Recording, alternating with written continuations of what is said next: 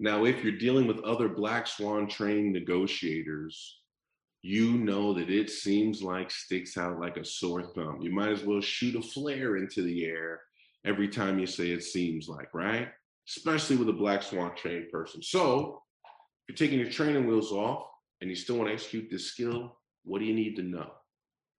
Well, the first thing you need to know is the guideline still applies, that we want to verbally observe dynamics that are not on the surface.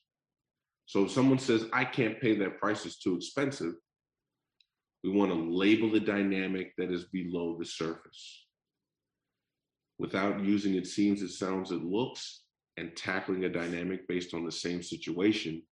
You can look at them and simply say, you're getting a lot of pressure from your team internally. Yeah, I am. Right? They're driving me nuts. You just simply drop the it sounds like off and stick with either you or I know.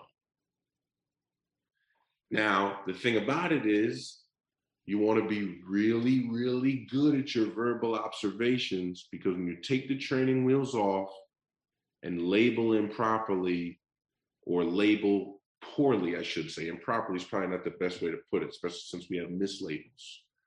But label poorly, your safety net is gone. You will hit the concrete and it will leave a scar. So you got to be really good.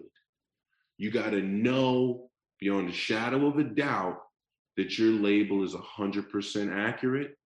Or if you are mislabeling, right, like I just mentioned, your mislabel is essentially the exact mirror or 180-degree view of what they said, right? If you're at 165 degrees, your mislabel might be so off-putting that it does inflame the situation without the it seems like in front of it. So, get some reps in going beyond it seems like. Make it a point to go right in for the jugular of the label and be so confident in your accuracy that it might be the label that earns you $10 million. You know, the interesting thing about creating a that's right moment, because we're going to talk about summary here as well. I have lost count of the number of times I've gotten a that's right to a well-placed label. And I'm not going to go into it in depth here, but this idea of creating that's right and creating oxytocin and bonding in an instant, I think there's an argument to be made that it goes well beyond summary.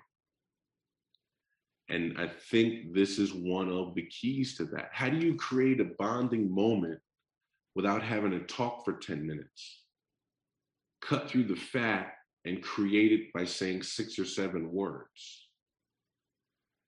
Labeling from the re mentality, I believe, is one of the great places to do that.